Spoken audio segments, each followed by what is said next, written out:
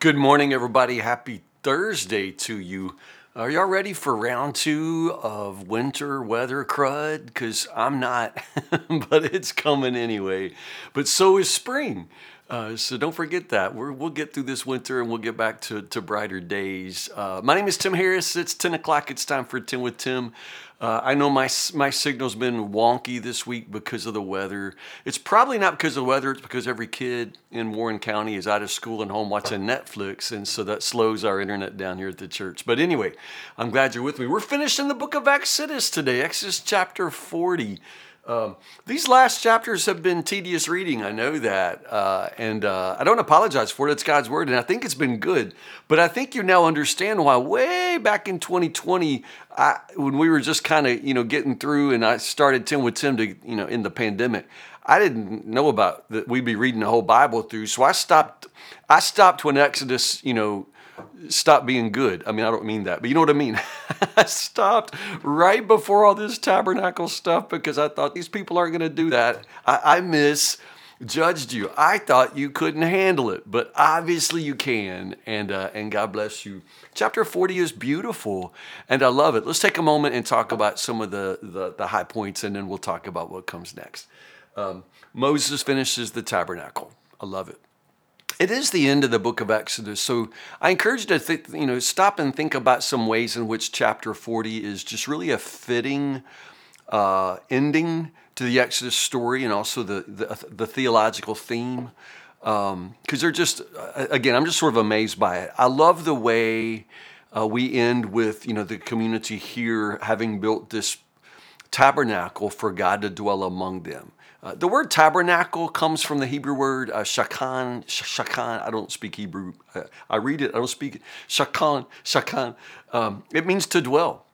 It's just to dwell. And so the tabernacle represents God's dwelling with his people. I find this amazing personally. I know that when I'm mowing my yard, okay, bear with me. I'm mowing the yard in the summer and I'm out here. It's like an hour and a half, 2-hour job at my house. I love when my wife just chooses to come outside and sit on the porch.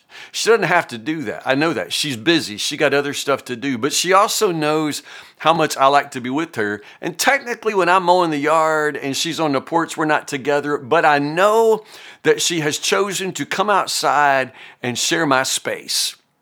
She's at least going to see me when I round the house, every time. And I'm going to love that. And she knows I love that, And it's just that choice of the one I love, her choice to just choose to come be near me. The fact that God, the maker of the universe, would choose to come and dwell with his people. He's close. I mean, there's no place where he's not already. It's not like, he's not with us. And it's not like we're doing anything for him. That's what I mean. The fact that he loves us, the fact that he would choose to come dwell among us is just, I mean, go ahead. Explain that to me if you can. The wonders of his love. It's just so magnificent. And I love that. The tabernacle just means to come and dwell. Something else cool? In John chapter 1, verse 14? Where it says, talking about Jesus, the word became flesh and dwelt among us. That word is tabernacle. So it's the word became flesh and tabernacled among us, So this tabernacle at the end of the book of Exodus, it is a picture of the God who is with us, God with us, Emmanuel, right? But it's also this preview of Jesus who would come to be with us. But then get this, as you see at the end of chapter 40, when the glory of God and the cloud come and fill that tabernacle, that's what happened when the Holy Spirit came and dwelt inside you. I mean, soak in that a minute. Can you imagine Moses, like the scripture says, that once the glory, and that Hebrew word is kabod, when the glory came. Glory isn't just something, like an aesthetic term, like that is glorious, or like something that, is just spiritual. Glory is a word about weight. It's a physical kind of manifestation. And so when that glory of God came and filled that tabernacle, it pushed Moses out. He couldn't go back in. Now, he had been inside, and I love the description of all the ways in which Moses, is finishing up the tabernacle. Y'all ever seen the end of Fixer Upper when Joanna Gaines, like, I forget what she calls it, but that's like the night when everybody leaves her by herself and she stages the house and she sets candles and potpourri and, little thingies all over the house that you can later buy at Target. Joanna Gaines, she goes through and she stages the house. It's like what Moses does at the end of Exodus. In chapter 40, Moses is by himself and he goes in there and he stages the tabernacle. He sets everything up and then God moves in and Moses goes up. Moses can't be in the holy place either. He's not the priest. And so he gets pushed out and Moses could not have imagined what you and I know every day as believers, and that is that glory of God, that manifest presence of God, the Holy Spirit has come and tabernacled inside of me, made my heart his tabernacle. All of that glory, all of that magnificence, his majesty, his power is living in me. Moses couldn't have imagined it. And all of the amazing details of chapter 40 can't begin to imagine what God had in store for you and me because of Jesus. Anyway, that's where my brain goes. But anyway, a couple of other things. Just pay attention to how many times that phrase, just as the Lord commanded him, is repeated. I think I count 7 times.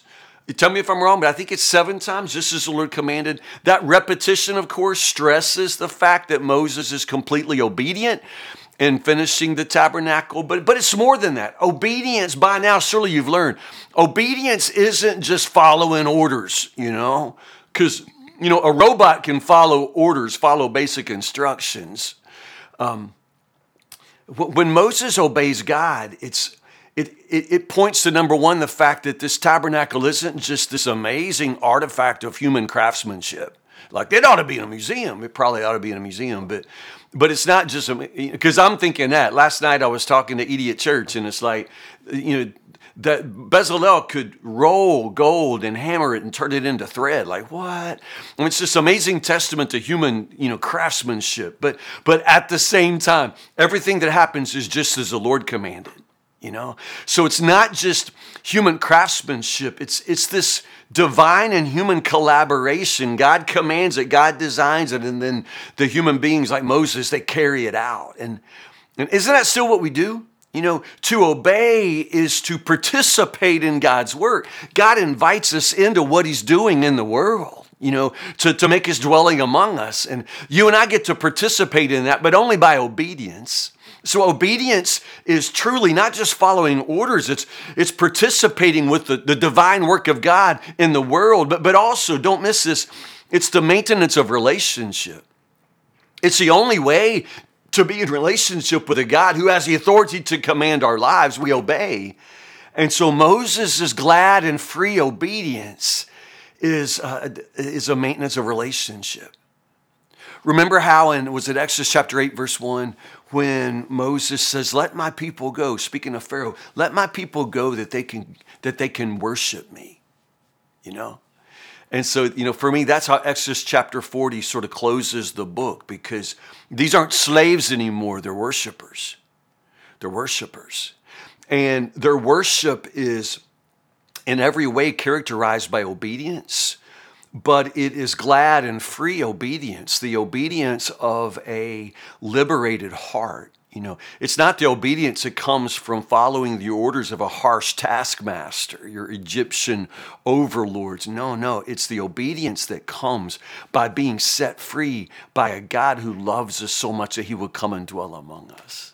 And so in the end, the cloud, is what fills the tabernacle, but also what guides them along the journey. They don't move till God moves, but then when God moves, they move. That's the story of my life, right? Yours too. Well, we go when God says go, we stay when God says stay, and it is a continuing journey with him.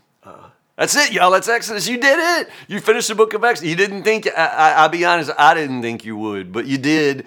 And so here we go. Wasn't that good? I love Exodus. That was, again, every time I put something off because I'm thinking it's going to be boring for us, and then I read it, I'm like, man, what? Well, that was so good. And I really like that, y'all. Listen, what's next? We got a lot of Psalms to read, y'all. There's like 150 Psalms in there, and I think we've only read 50 of them. So let's just drop back and do some more Psalms, okay? So for tomorrow, we're going to do two. I think we'll do the Psalms, but we're going to do two at a time. We're not going to finish Psalms. I expect we'll do another 50 or so, okay? So probably 20, 25 days in a Psalms. Can you do that with me?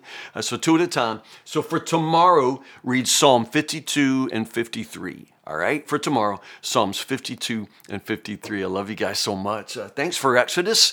Thanks for being my partners in the Word.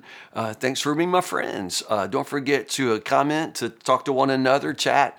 Don't forget to share any of your insights from Exodus chapter 40. And I will see you in the morning, Lord willing, 10 o'clock for 10 with Tim, Psalm 52 and 53. I love you guys so much.